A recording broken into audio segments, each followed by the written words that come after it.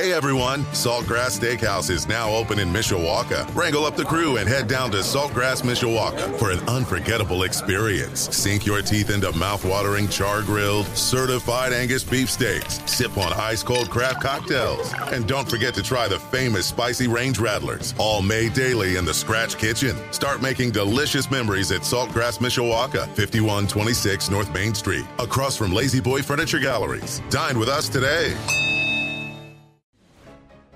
Welcome to Budweiser's Weekday Sports Beat. I'm catching on the hosel, right? Yeah, right. Moving my head. Yeah. Clearing too early. I'm clearing too late. My swing feels like an unfolding lawn chair. The crowd is just on its feet here. He's a Cinderella boy. Tears in his eyes, I guess.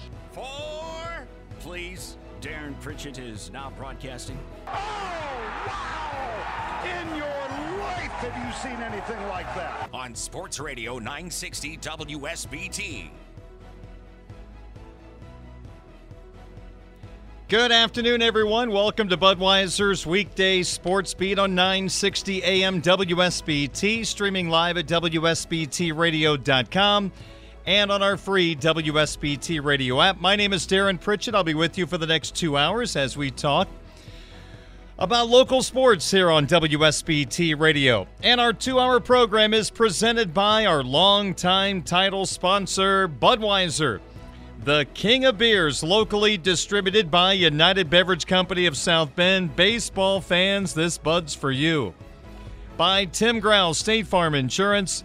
For surprisingly great rates that fit anyone's budget, call Tim at 574-232-9981. By Barnaby's of Mishawaka and Granger, serving our community while serving Michiana's most favorite pizza since 1978. And by the Food Bank of Northern Indiana. Hunger is a story we can end. Find out how at feedindiana.org. Coming up on the program this evening in about 15 minutes at 5:25, first-year South Bend Cubs manager Lance Reimel will join the program. We'll talk about his South Bend team that is playing great baseball and has some interesting talent on the roster. We'll talk to Lance coming up in just a little bit. We'll get to our Twitter question of the day that has to do with Notre Dame football and USC. Also coming up on the program, we'll talk Notre Dame football hot topics with Tyler Horka. Tyler, the Notre Dame football beat reporter for Blue and Gold Illustrated, blueandgold.com. Sports wagering, well, we've been a little hot the last few days. In fact, 3-1 on Friday, 4-0 on Monday, and 4-0 last night. So 11-1 in our last 12 regular picks, and our underdog pick is 2-1. We missed it last night. We had the Mets over the Giants, and the Giants won 13-12 out in San Francisco. Probably a cold streak is coming, but let's see if we can ride the wave at least one more night. We'll get to sports wagering talk at 6:30 here on Sports Radio 960 WSBT. The first pitch of the night. And we are ready for the first pitch. Into the windup in his first offering. Just a bit outside. He tried the corner and missed.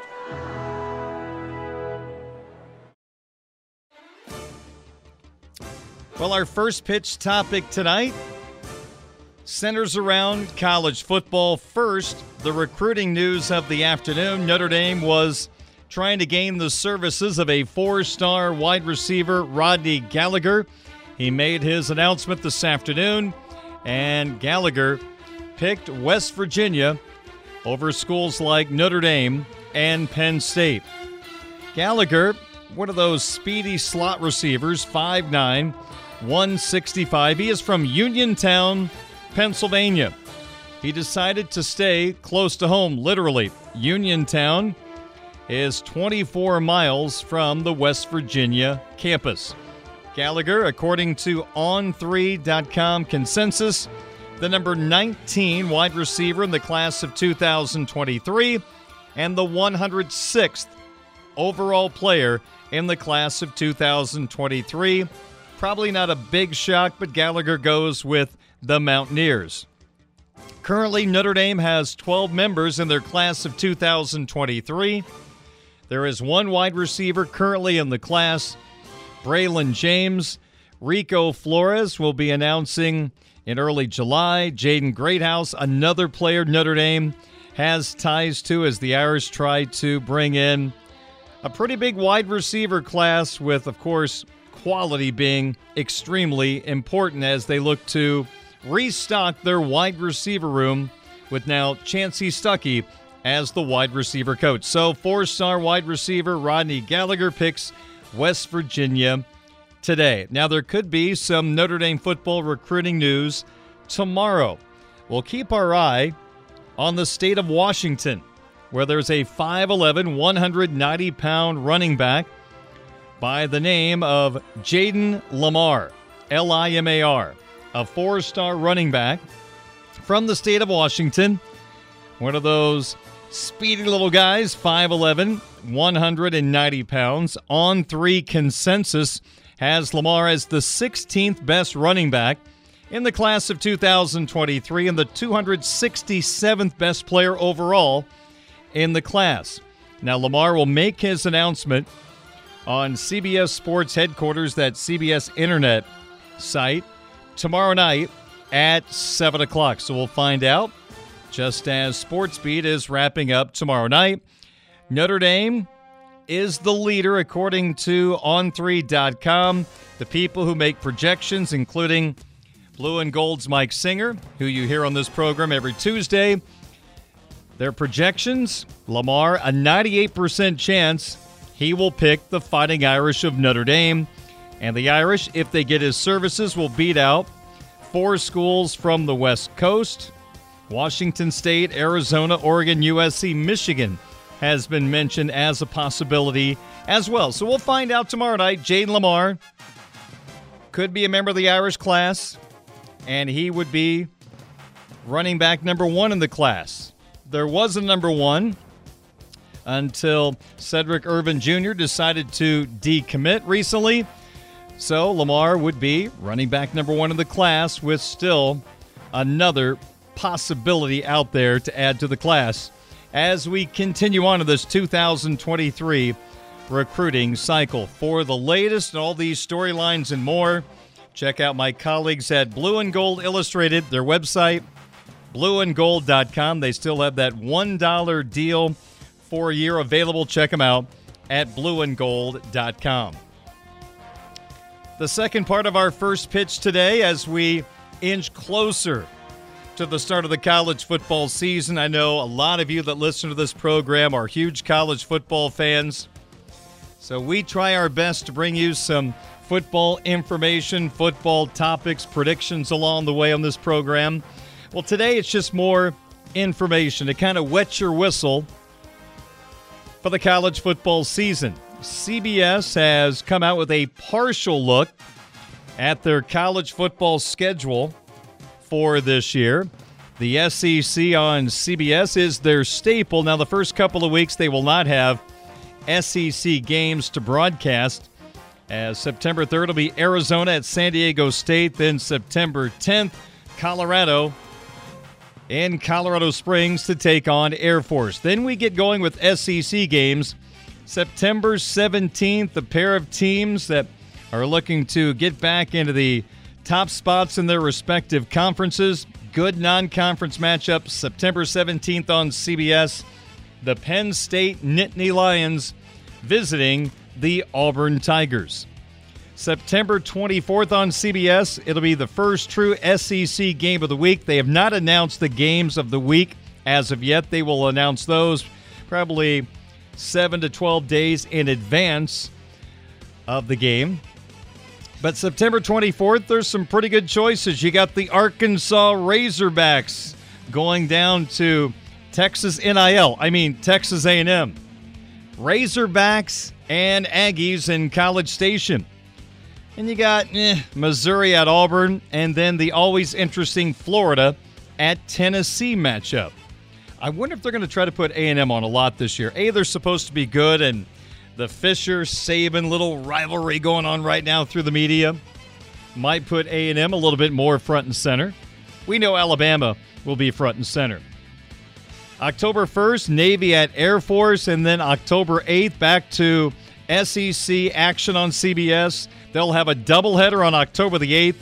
3 pretty good choices. 2 of these 3 are going to be a part of that doubleheader, and I think we know which one will be the 8 o'clock game. Basically, it comes down to this. The 3:30 game will either be Tennessee at LSU. Tennessee taking on the family down there at LSU.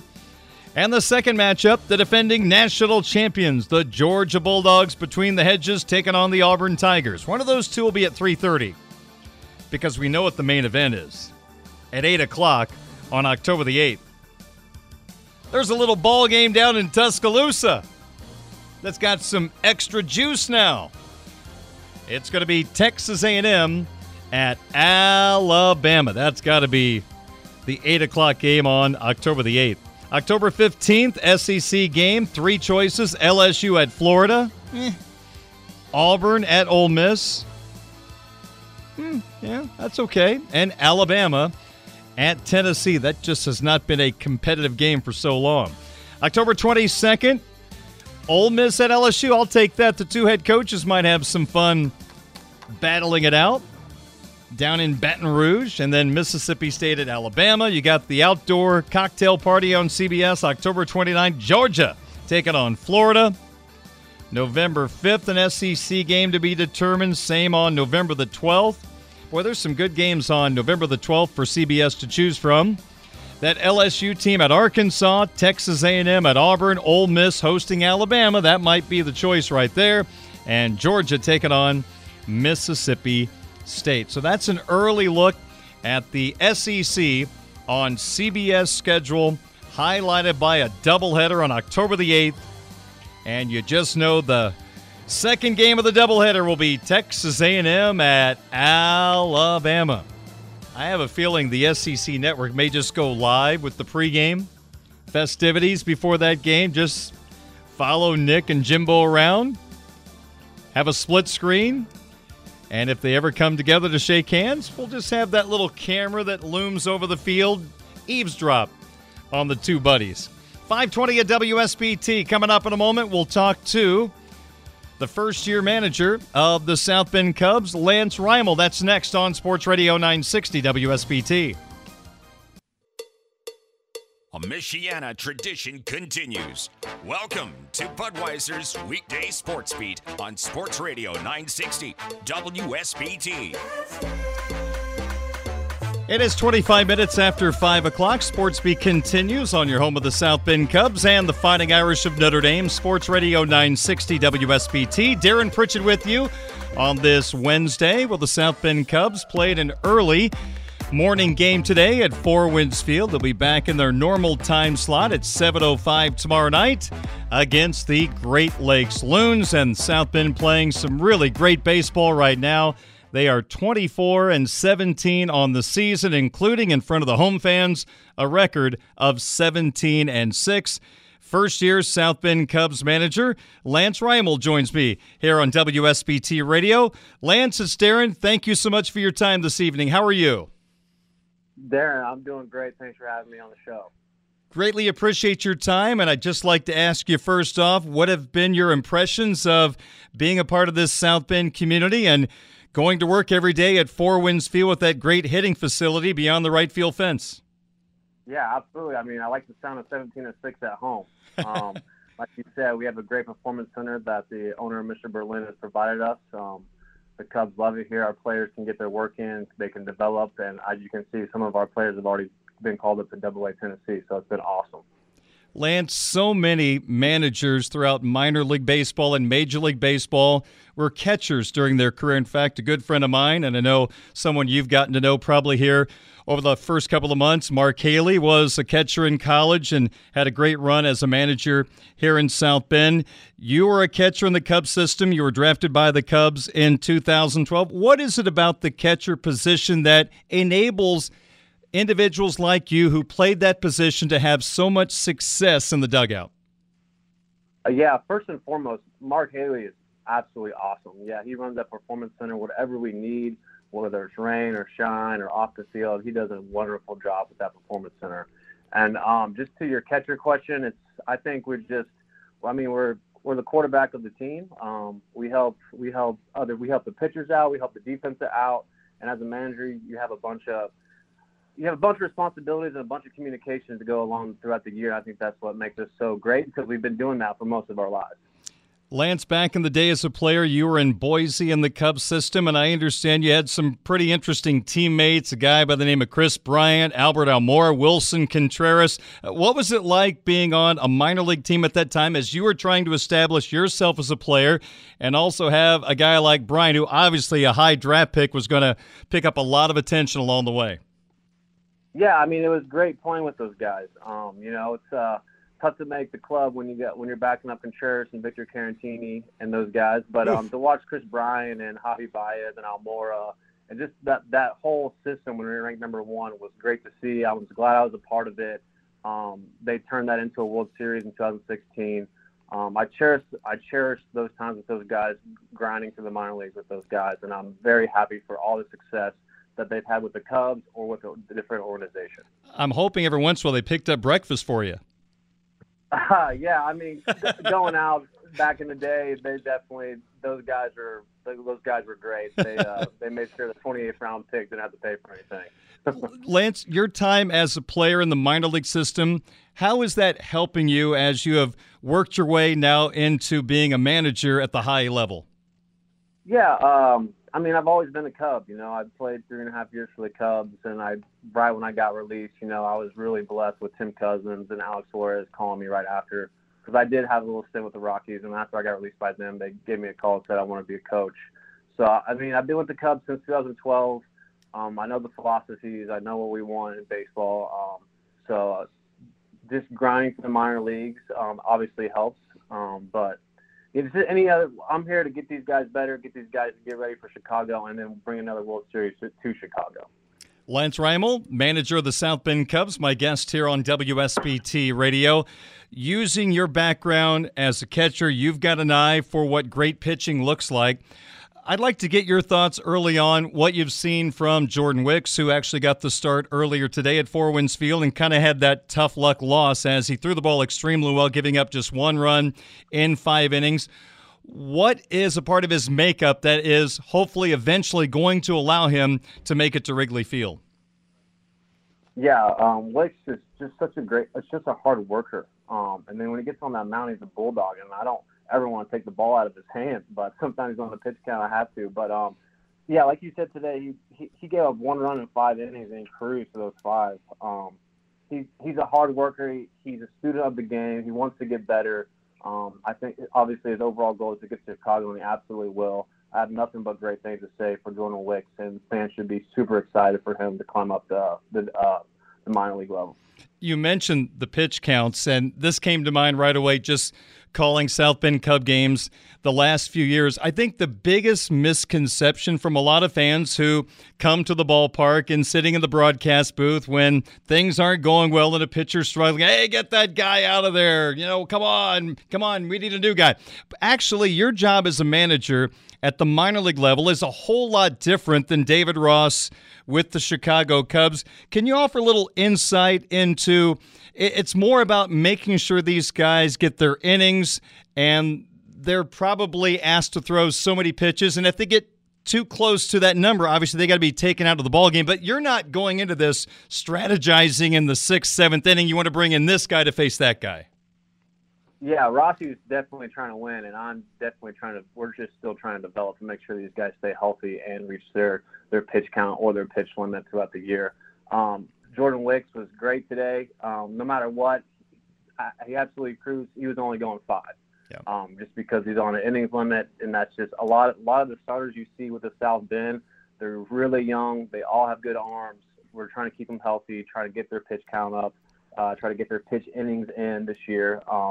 So hopefully they can be in Wrigley within the near future. Yeah. So sometimes it stings as a manager because you do hear the fans say why or boo, start booing you when DJ Hurst throws 4 innings when no one gets on. But it's how it goes, and I absolutely understand, and it's good for these guys to just cruise in on a good note and get better for the next start. Why don't you just throw out a couple of superlatives about DJ Herz? At times, he has been unhittable. Yeah, I mean that left, both our left-handers, Wicks, Herz, they got that angle in there. Fastball they attack with a good off speed, and Herz just has such a good tempo about him. Like, he's ready to pitch, but right before the batter gets in the box, and I think it makes a lot of guys uncomfortable. So when you have Herz and you have Wicks, and when you have our pitching staff, we feel really good about our chances that day at the park. Lance, it's interesting watching the development of a guy like Alexander Canario, who has now moved up to Tennessee, but started the year in South Bend. He actually joined South Bend last year. Had a chance to watch him up close last season, a part of the Chris Bryant deal. And I saw a guy with a high ceiling, aggressive, power off the chart, but there were a few holes in his swing last year. I know you were not here for that, but I'm just wondering what your analysis was of Canario, because it seemed like everything just fell into place this year in South Bend before he got moved up to Double-A. Yeah, him returning this year, there ain't no holes in that swing now. But super professional person, wouldn't know it. Very good English, goes about his workday the right way. Had 100 ABs with us, obviously 7 home runs. He was on the 40-man. It was time to get him up, see what he can do, and you might see him in Chicago at the end of the year. Wow, that's exciting news with the way Nelson Velasquez is hitting. Canario is hitting. Those two remind me a lot of each other, because I had Velasquez in the fall league, and when they get hot, they can carry a team for a long time. It's interesting, Lance, because I think it was 2018 we had Nelson for a cup of tea here in South Bend. He was very young at the time, and he was striking out a lot, and then eventually came back, I think, summer of 2019, a part of our championship team. He started to figure out, and he started to punish the baseball, hit the ball the other way. I know he's got a lot of free swing in him, but I'll tell you what, between the two of them, I think Cub fans should be excited about the future of the outfield, plus that Brennan Davis guy is not too bad either. Absolutely. Those three, and, I mean, when you talk about Canario and Velasquez's arms, I mean, they're elite. They can throw somebody out too. So you like the offensive side, but also they're not slacking on the defensive side, obviously, and Davis as well. Lance, so often we hear in baseball, too often nowadays, about pitchers going through Tommy John surgery. And every once in a while, we hear that a position player has to go through Tommy John surgery. And you've got a young man on your roster in Cole Roeder that had to undergo Tommy John surgery, an outfielder in the Chicago Cubs system. I know he just got back to South Bend, which I'm really excited about. Do you have to handle him a little differently, knowing that he is just this far along away from Tommy John surgery, or is he full go? He can play every day. Well, yeah, I mean, Cole Roeder is a great athlete, and you love having him in the lineup. But he lost basically all 2020 to COVID, and then 2021 to Tommy John. His main goal this year is just to go out and play, not every day, but a lot, to stay healthy throughout the season, to get some of those ABs back. Because he is a threat when he gets in the lineup. But there's definitely sometimes you got to monitor that, just to make sure you're checking in. Hey, how you feeling? How's the arm? He's great. He's always ready to roll. I like having Cole in our lineup. He's been hitting leadoff for us. He's a spark for us. There's a lot of interesting players in your roster, and I'm not going to get to all of them. But, Lance, let me ask you about Ed Howard for a second. Before he got injured, first-round pick, middle infielder in the Chicago Cubs system. What have you noticed about Howard since he joined South Bend? He was getting so much better at the plate, like the plate discipline, like owning his strike zone, really coming into his own before that freak accident really happened. It was tough to watch. It was a gut punch to us as a club. But, man, just the energy that he would bring and just the athleticism he has, and he could fill a bag with any of them. So losing a guy like that definitely hurts. And then you add Mervis and Canario and Beasley Double-A. We're a different lineup than we were at the beginning, but we're a very grindy group now, and we definitely we love to hit the fastball and go gap to gap now. Well, Lance, I feel old because Howard was born in 2002. So this is still a young guy. He was drafted out of high school.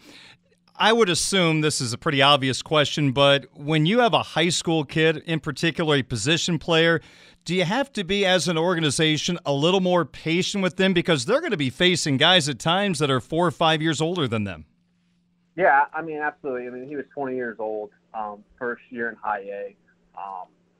You expect up and downs, but but his effort level was always there. He was going to give you 100,000% a night, and that's all you can ask. And we really enjoyed having Ed, but hopefully he gets better than ever while he's on rehab and can come back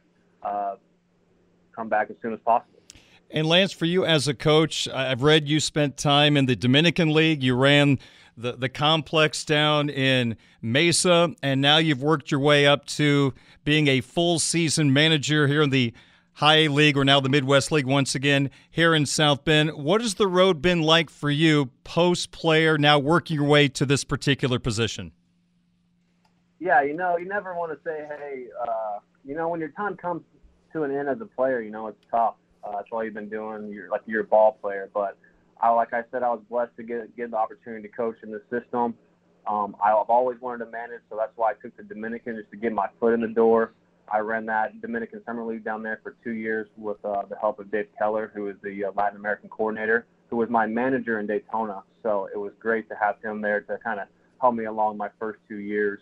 And then I went to Eugene in 19, which had a great time. Actually got out. Even though it was short season, I really enjoyed my time in Eugene. 2020, I got to be part of David Rossi's staff. Bullpen catcher through BP every day, whatever they needed, just a staff assistant.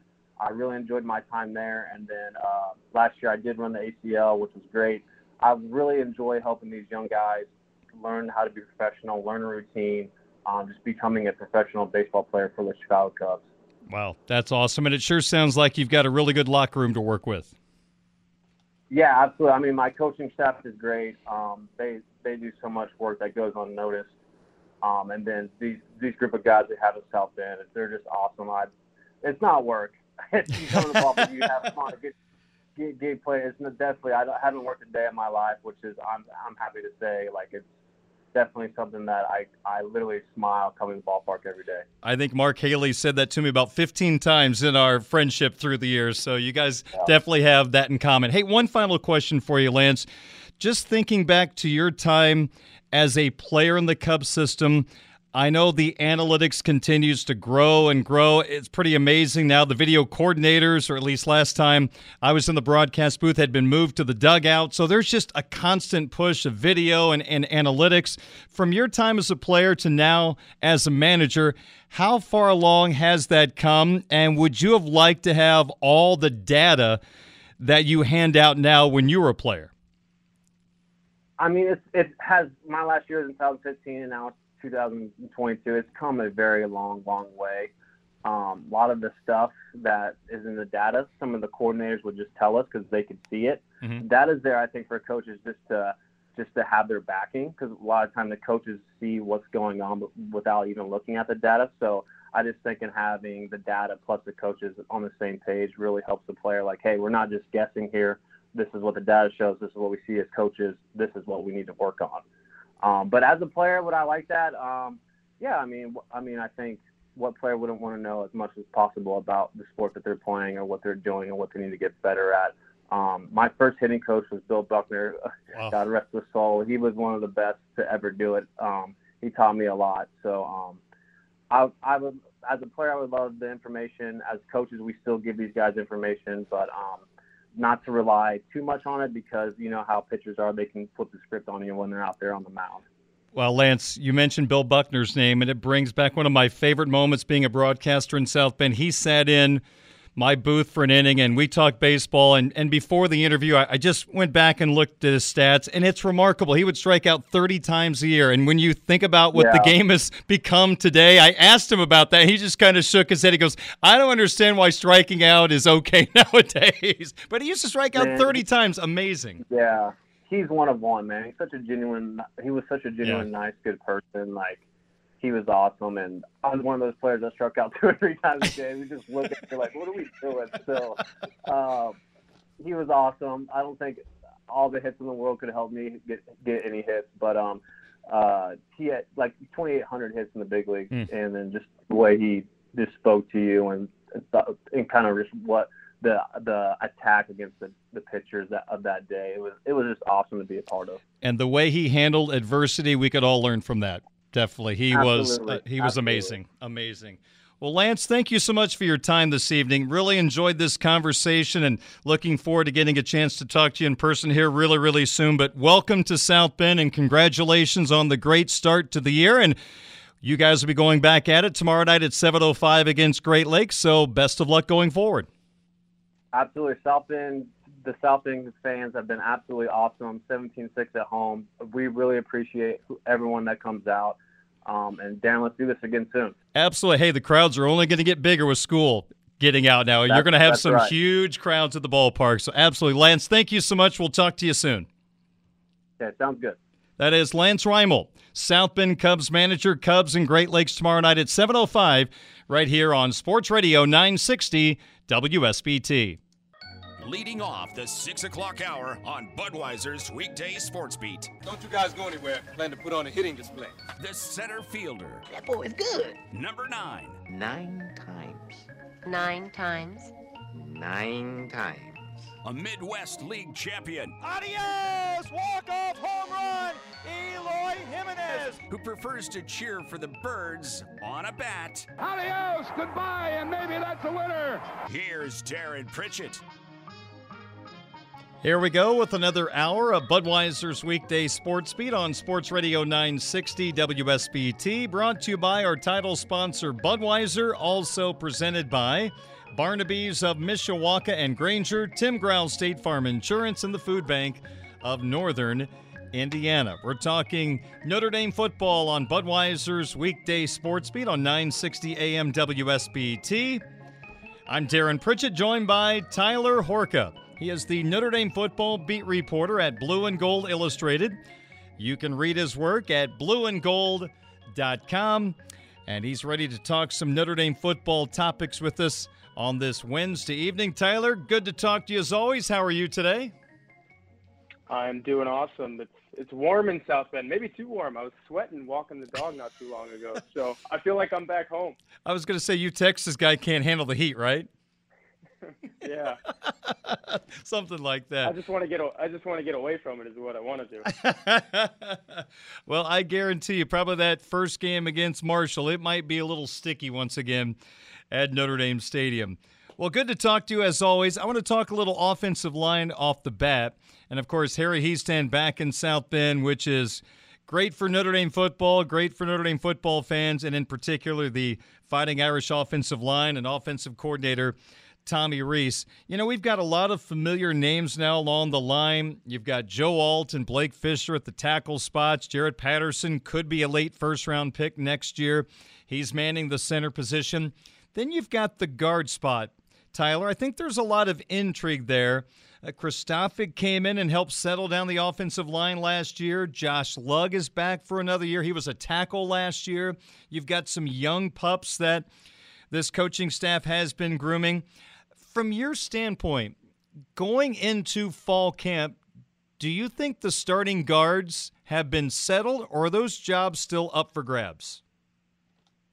I would say they're absolutely up for grabs. And in the last couple of weeks of spring practice, I think that was the greatest determination of that when we saw Rocco Spindler getting some first-team reps at left guard. And, of course, Andrew Kristofik pretty much came in, and I don't think he gets enough credit for what he did. Everyone says that Joe Alt was pretty much the savior of that offensive line when they started playing well in the second half of last season, and rightfully so. He deserves so much respect. But Andrew Kristofik kind of flew under the radar a little bit. He played some really good football. So the fact that Rocco Spindler, a true sophomore, like Joe Alt, like Blake Fisher, was getting some first-team reps, I think he's a guy who he never really was under the radar, because even when Kristofik was starting and Kane Madden, especially at right guard last year, everyone was like, where's Spindler? Where's Spindler? Why isn't he playing?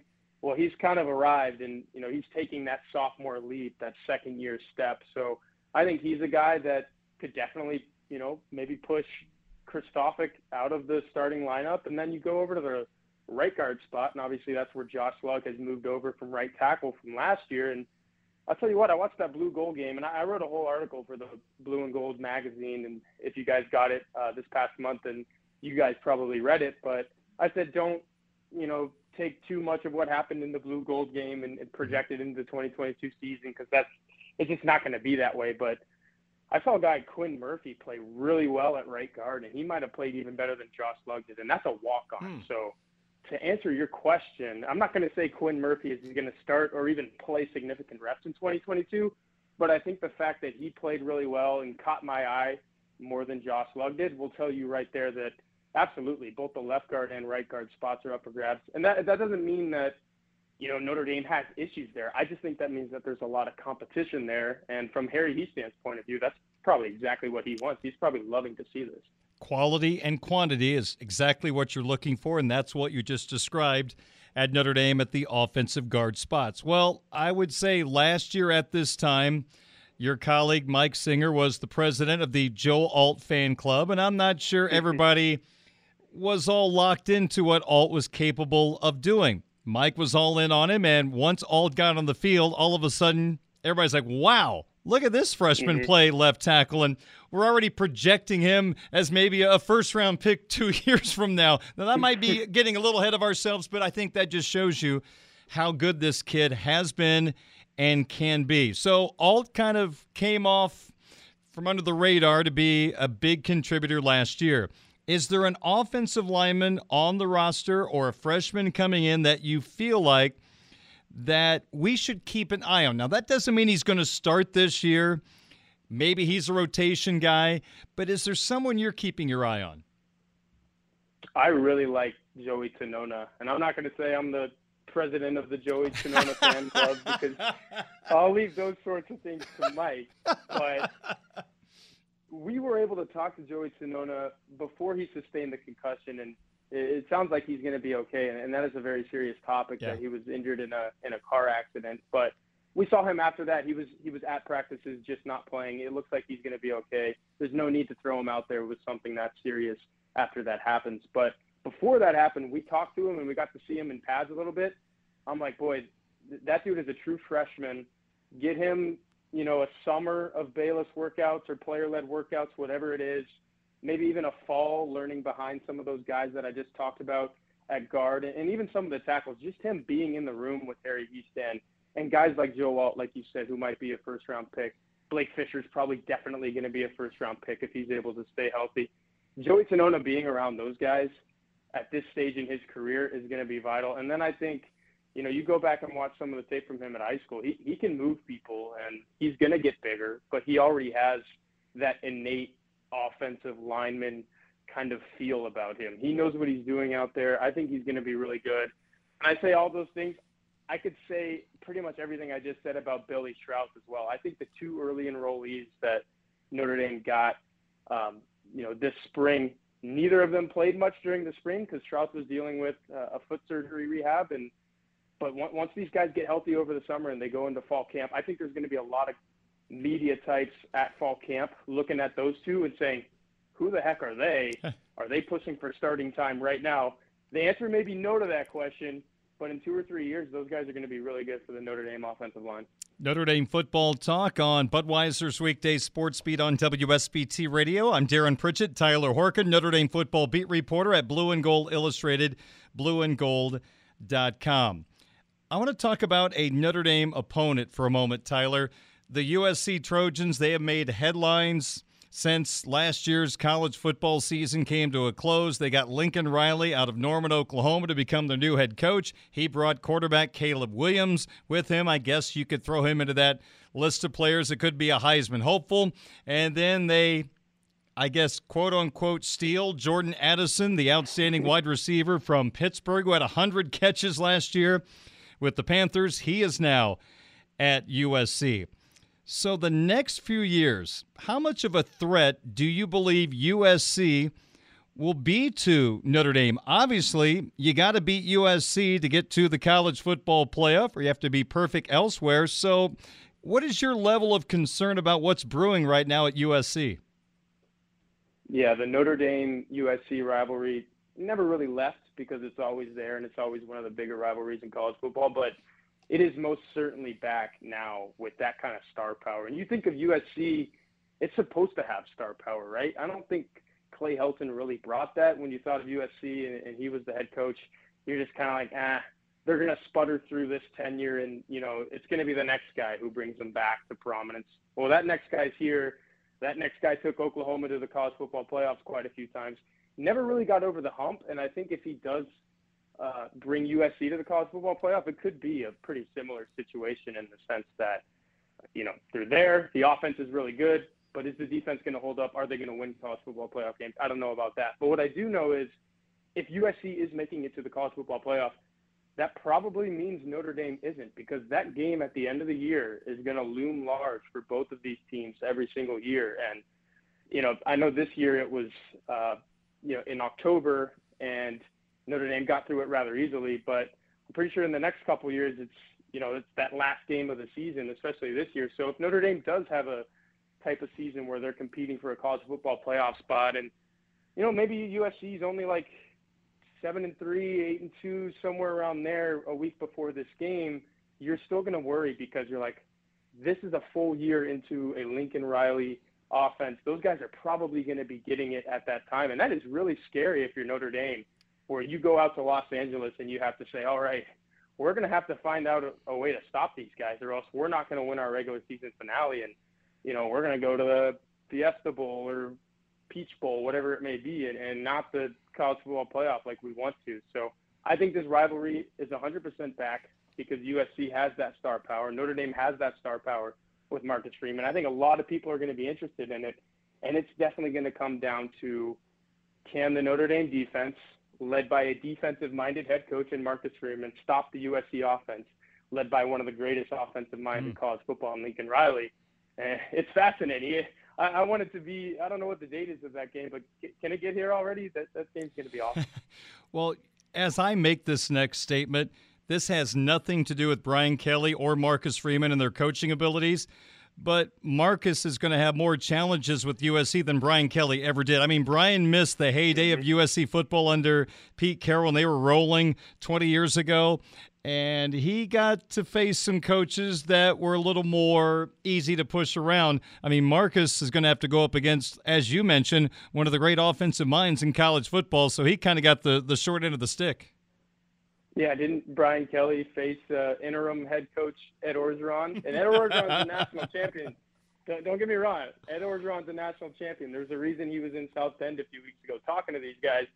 But Ed Orgeron also had 14 NFL draft picks on that roster alone, and a quarterback who just went to the Super Bowl in his second or third season in the league. So yeah, Brian Kelly definitely faced a different USC than what Marcus Freeman is going to face, because guess what? Lincoln Riley tends to produce, those same types of players that we saw at LSU a couple of years ago.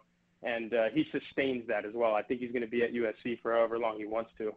Tyler Horkin, Notre Dame football beat reporter, Blue and Gold Illustrated, blueandgold.com. Let me switch to baseball for a moment. I'm noticing on Twitter that Florida State knocked off Virginia just a few moments ago in the ACC tournament. So that's the 9-seed Florida State beating the 5-seed Virginia. Those two teams are in the same pod as the Fighting Irish of Notre Dame, and the Irish will take on Florida State tomorrow at 3, and then they'll take on Virginia Friday at 11 a.m. Did it matter who won that game? I mean, I know this ACC tournament is kind of strange with the pod system, but did Notre Dame have a rooting interest in that Florida State-Virginia game? Well, if Link Jarrett has these guys ready to go, and we talked to him on a Zoom call earlier today, and it sounds like he does. He said, we will make our starting pitching decision based on what happens in that game. So it sounds like everyone's ready to go. I think this is the perfect outcome for Notre Dame because, as you mentioned, it's the lower-seeded team. Florida State has been struggling mightily, really since Notre Dame faced them. I think that was the very beginning of April and swept them in Tallahassee. They haven't really been the same team since then. They were top 5 at the time. Now they're, holding on, I think, to a number 2 spot in a regional, maybe even a number 3 spot, depending on what goes on in Charlotte. But the reason this is good for Notre Dame is if everyone is ready to go, that game tomorrow is for all the marbles in terms of moving on to Saturday in this ACC tournament. If Notre Dame wins tomorrow, they're guaranteed a spot in the tournament in the Saturday semifinal because of the pod system. They are the highest seeded team. Everyone is going to be 1-1 at best at that point. They can really kind of throw away that Virginia game. Yeah. And I know based on last year, the 14-1 to Virginia, people probably want to exercise those demons. But if Link Jarrett plays his cards right, win tomorrow, you punch your ticket to Saturday, and Notre Dame is looking at only needing to win 2 more games to win the ACC baseball championship. So I think that was the result that Link Jarrett might have not have outwardly said he wanted to happen, but it's probably what he was thinking within the locker room. Tyler, does winning the ACC tournament change at all the scenarios for Notre Dame possibly hosting a super regional if they would get through the South Bend regional, which we know that they're going to get? Right. Link Jarrett said today that he believes so. He went into this thing thinking if we win, we're a national seed. I'm not so sure about that. I really think they needed to win that series against Miami. Just one, if they would have won one more game in Miami, it would have changed everything just because RPI points are different at that time. You have another quality win over a team that's locked into pretty much a national seed at this point. But who knows? Maybe they'll get that revenge opportunity this weekend, even up the score against Miami, and then you're looking at a 2-2 record against a team that's been pretty much top 10 in the country the last couple months. So I think there's definitely an opportunity of Notre Dame winning this ACC baseball championship and maybe getting fringe top 8 potential. So if you're Notre Dame, that has to be the thought process. It's, we missed out narrowly on a national seed last year. It's right there for us again. We don't want to miss out narrowly again. I think Notre Dame has to gun for it, and there's really no other mindset if you're Notre Dame. It's let's win this thing and see what happens. Tyler, you covered Notre Dame women's basketball, and a bit of a shock earlier this week. Coquise Washington, Niele Ivey's assistant coach, has become the new head coach at Rutgers. How big of a loss is Coquise to this Notre Dame women's basketball program? Really big loss, and you can't really sugarcoat it either. She played basketball at Notre Dame from 1989 to 93. She got her law degree from Notre Dame, graduated in 97. Shortly thereafter became an assistant coach on Muffet McGraw's staff, was there for 8 or 9 years, won the national championship on the bench with McGraw, while current head coach Niele Ivey was the point guard. So that's where that relationship kind of got established. Of course, she went to Penn State for 12 years and did a pretty good job there. Took them to the tournament, a couple Sweet 16s, ends up coming back when Niele Ivey is awarded the head coaching job in 2020. And I would say Coquise Washington is instrumental in getting KK Bransford, the All-American freshman that comes in this summer to come to Notre Dame. She has a pre-existing relationship with Bransford's mother going back to their days growing up in Flint, Michigan. Lauren Ebo came in from Texas. She started her career at Penn State. Coquise Washington was still the head coach at Penn State. So I don't think Notre Dame gets that graduate transfer without Washington. So she did a lot of things on the bench within games to help Niele Ivey and obviously Muffet McGraw back in the day. And she was awesome on the recruiting trail. So it's a big loss, but, that's what happens when you have a coach that's good. They're going to end up, getting back to the highest level. And that's why she's the head coach at Rutgers now. All right, that's the latest there on the Notre Dame women's basketball team. And Tyler, in terms of Blue and Gold Illustrated, blueandgold.com, you guys continue to produce story after story each and every day, and people can be a part of the Blue and Gold family so easily. Yeah, absolutely. Go to blueandgold.com right now. Sign up for $1 for a year of premium access. So that includes the message board, anything that's behind the paywall that we write. You obviously have access to that. You can't beat it. $1 for all of these articles. I mean, I don't even know how many articles I've written in the month of May, and that's generally a slow time if you're a college football reporter. But, we're pushed to really work our tails off, and that's what we do. I think we outwork the beat. I think there's more stuff at blueandgold.com on Notre Dame athletics than you can find anywhere. So if you're a Fighting Irish fan, that's the place to be. I've been saying it. I'll keep saying it. Blue and Gold Illustrated, blueandgold.com. Folks, check it out. You can read the work of Tyler Horka, who joins me every Wednesday here on Budweiser's Weekday Sports Beat. Tyler, thank you so much for the knowledge and the visit, and we'll do it again next week. Absolutely. Thanks, Darren. Thank you so much. Tyler Horka, Notre Dame football beat reporter, Blue and Gold Illustrated, blueandgold.com. Joining me on Budweiser's Weekday Sports Beat, 626 on your home of the Fighting Irish, Sports Radio 960, WSBT.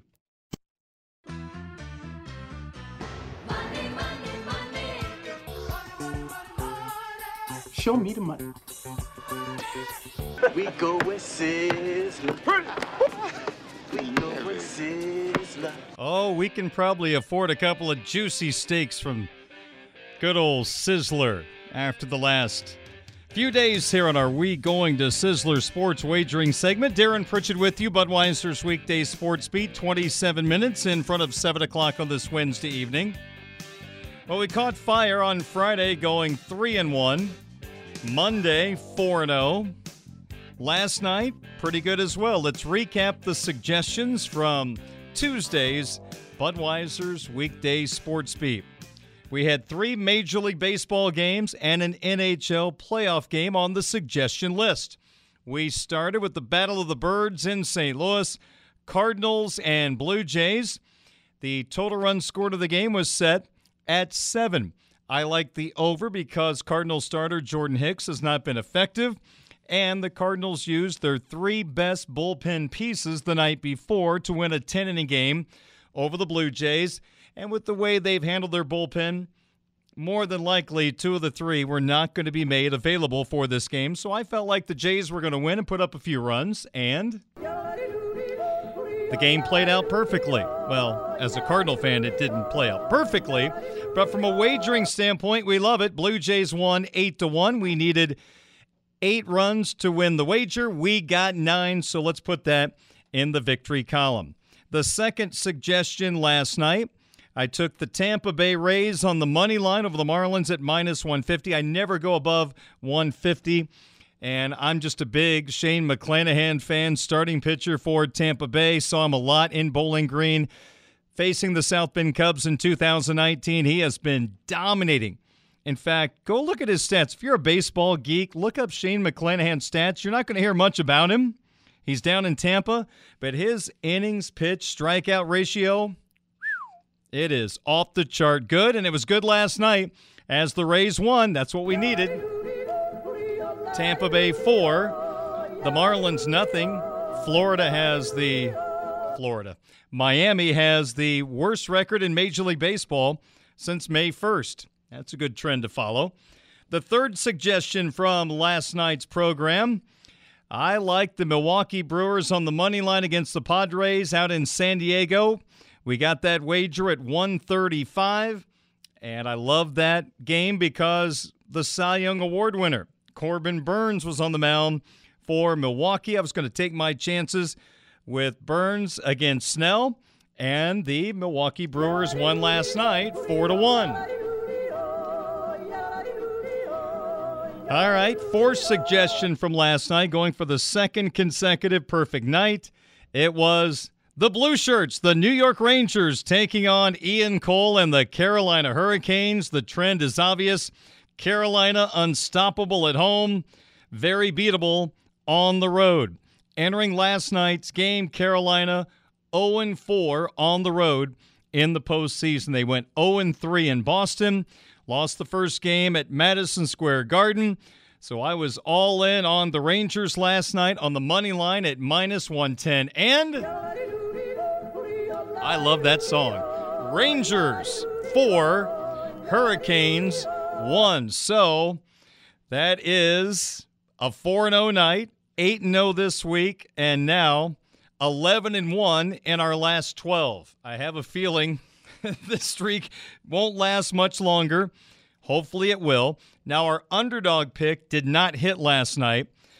I had the Mets on the money line at the Giants at +105. They got walked off in a wild 13-12 Giants victory. But the underdog has been good since we started it. We're now 4-2 on underdog picks, and the regular picks are up now to 18-10.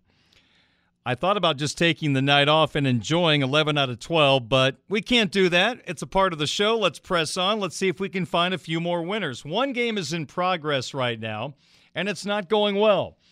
I took the Padres on the money line at home against Milwaukee at -125, trying to ride Yu Darvish to victory. And the Brewers' Tyrone Taylor hit a 2-run home run in the 7th inning to put the Brewers in front. So it is Milwaukee 2, San Diego 1, top of the 8th. We need to flip that game to post the victory, taking the Padres on the money line. The other 3 suggestions for tonight have not started. First off, Reds and Cubs at Great American Ballpark in Cincinnati. The location of the game is very important. Also, the starting pitcher for the Cubs is very important. Kyle Hendricks has not been great for a year and a half, or at least he has not been the Kyle Hendricks that we're used to, a guy that starts Game 7 of the World Series in 2016. On top of that, he has never been a great pitcher in Cincinnati at Great American Ballpark. It's his worst ERA on the road, 5.75. So it is Luis Castillo, who's got a really good changeup, taking on Kyle Hendricks. My suggestion is this. In tonight's game, which will start in about 2 minutes, I'm going to take the Reds to have the lead at the end of 5 innings, and we get that wager at -110. So I'm banking on the Reds to be in the lead after 5 innings, and we'll take the Reds at -110.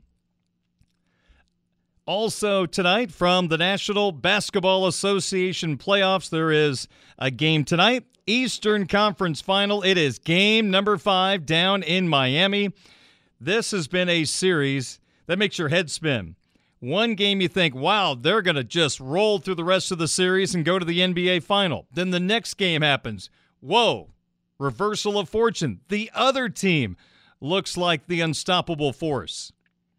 What happens tonight? Boston absolutely destroyed Miami in Boston in Game 4. I'm going to go with the Celtics tonight. On the road, they are the favorite tonight. I'm taking Celtics -2.5 points at the Heat. I'm just basing this on the fact the Celtics have 4 guys that love to get into a stance. I know the NBA is an offensive league, but the way the Celtics have been able to shut down the Heat for a good amount of time in this series, I'm banking on the Celtics controlling this game defensively, and I'm going to go with the road favorite. I'm going to say Boston -2.5 at the Heat at -110. And the fourth and final suggestion for tonight's We Going to Sizzler segment comes from the National Hockey League. The Stanley Cup playoffs continue. Tonight, the Western Conference semifinal. The team that was the favorite to win the Cup at the start of the playoffs, the Colorado Avalanche, come back home to Denver with a chance to move on to the Western Conference Finals. Standing in their way, the St. Louis Blues. Again, I have to pick something below -150. I can't go with the Avalanche on the money line. It's way over that. In fact, it might be over 200 at this point. So I'm going to go a different direction. I'm going to go with a 3-way result to make this work. So the Avalanche will beat the Blues in this three-way result, and that means at the end of regulation, there are 3 things you can bet on. Avalanche win, Blues win, or a tie, you go into overtime. I'm going to say the Avalanche win the game in regulation, and with the 3-way result, we get the Avalanche at -145. So they can't win it in overtime, we lose. It's got to be Avalanche winning in regulation in the 3-way result over the Blue Note, and we'll take the Avalanche at -145. So our main 4 suggestions for tonight in progress. Padres on the money line against the Brewers. That's not looking good right now. Reds will have the lead after the first 5 innings against the Cubs at -110. NBA playoffs, Celtics -2.5 at Miami at -110. And then the 3-way result, the Avalanche have to beat the Blues in regulation. And that wager is at minus 145. I'm just hoping for a split tonight after the good luck we've had the last 3 nights. Okay, our underdog pick, which is separate. We look for a plus number and try to ride it to victory. So far, we're 4-2 with the underdog pick. And tonight, I'm going to go with the Philadelphia Phillies on the money line at Atlanta to beat the Braves at plus 140. Ranger Suarez is a starting pitcher for the Phillies. He gets the call tonight. His ERA as a starter with the Phillies since last year is under 2 when the Phillies are on the road. This year, his road ERA is 2.50. Charlie Morton has not been as dominant as you would expect so far this year for Atlanta. Plus, even better news, a key bat out of the Braves lineup as Ronald Acuna Jr.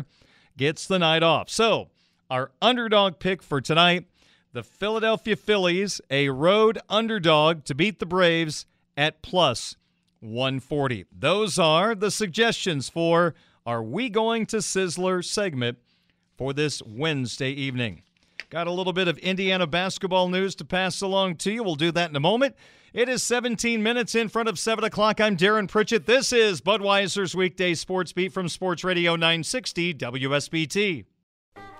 In 1922, we began broadcasting under the call letters WGAZ, the world's greatest automotive zone. Now, we're your home for the Fighting Irish of Notre Dame and the best sports talk in South Bend. Sports Radio 960 AM, WSBT. Celebrating 100 years of broadcasting in 2022.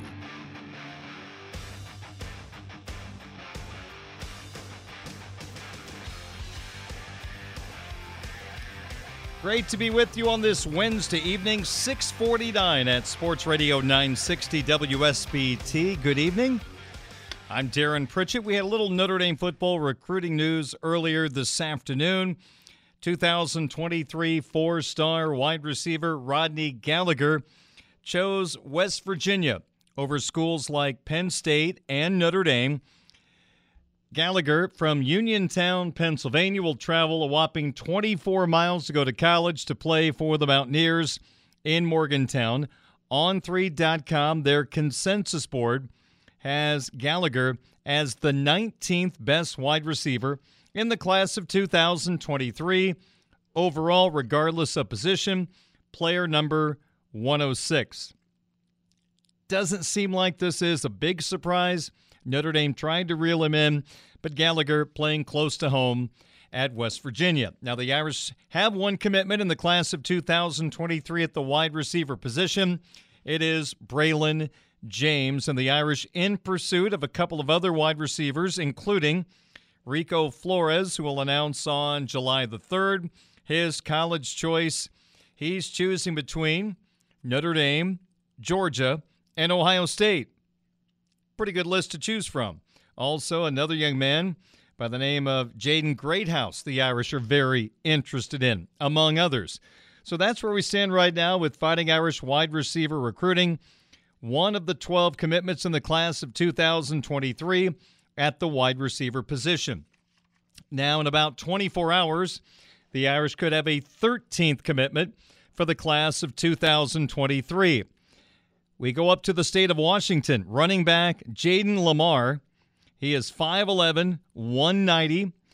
He is a guy that most prognosticators believe he will choose Notre Dame tomorrow night at 7 o'clock.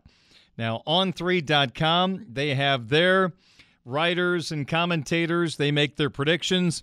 And right now, 98% of those who have made a pick say that Lamar will choose the Fighting Irish over a bunch of teams from the West Coast, like Oregon, Arizona, Washington State. USC's been mentioned. Also, Michigan has been involved with Jaden Lamar. Lamar, on the On3 consensus board, the 16th best running back in the class of 2023, player number 267 overall. Lamar would join the Irish class, and he would be the only running back in the class. They had Cedric Irvin Jr. committed, but he decided to decommit. a few days ago, so the running back room in the class of 2023 is empty right now, but a good chance that Lamar joins, and there's a pretty good 5-star that the Irish are pursuing as well at this time. So not all is lost, even though Irvin decided to reopen his recruitment. So all eyes on the state of Washington tomorrow night at 7 o'clock. Jaden Lamar, a 5'11", 190-pound running back, seems to be leaning toward Notre Dame. We'll have the official word coming up tomorrow night. And if he verbally commits to the Fighting Irish, Notre Dame football recruiting insider for Blue and Gold Illustrated, blueandgold.com, Mike Singer will hop on the program on Friday, and we'll talk about Jaden Lamar and joining this Fighting Irish football class of 2023, which is still number 1 in the country.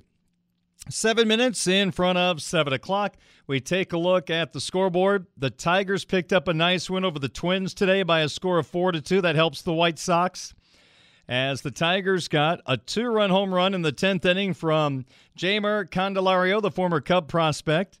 That 2-run shot put the Tigers in the win column 4-2. Earlier in the day, Harold Castro, hitting second in the Detroit lineup, hit solo home runs in the 6th and the 8th innings.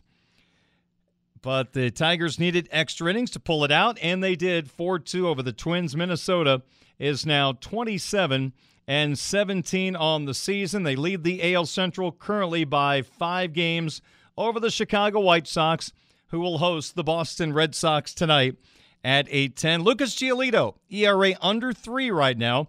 He'll take the mound for the Southsiders. And the old veteran left-hander, Rich Hill, will go for the Red Sox. In action right now, San Francisco leads the Mets 9-2 in the bottom of the 7th. Washington out in front of the Dodgers 1-0 in the 9th inning. And the Brewers still lead the Padres 2-1 in the 8th. Bottom of the 8th inning, Oakland 3, Seattle 2. One final score today from Major League Baseball, and it was the Pirates doubling up the Rockies in Pittsburgh 10-5. Cubs have first and third, one out in the top of the first inning in Cincinnati against Red starter Luis Castillo. South Bend Cubs played earlier today, lost to Great Lakes 4-3, so no Cubs baseball tonight. They're back on our airwaves tomorrow night at 7:05.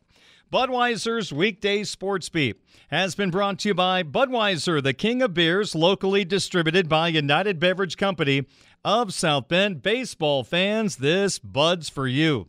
By the Food Bank of Northern Indiana.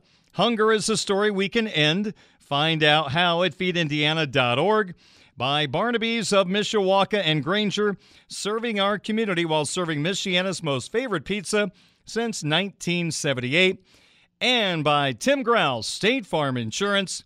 For surprisingly great rates that fit anyone's budget, call Tim at 574-232-9981. Thank you so much for joining us. Thanks to Tyler Horka for jumping on the program, and South Bend Cubs manager Lance Reimel. It is 6:55 at WSBT. Hey everyone, Saltgrass Steakhouse is now open in Mishawaka. Wrangle up the crew and head down to Saltgrass Mishawaka for an unforgettable experience. Sink your teeth into mouth-watering char-grilled, certified Angus beef steaks. Sip on ice-cold craft cocktails. And don't forget to try the famous spicy range rattlers, all made daily in the Scratch Kitchen. Start making delicious memories at Saltgrass Mishawaka, 5126 North Main Street, across from Lazy Boy Furniture Galleries. Dine with us today.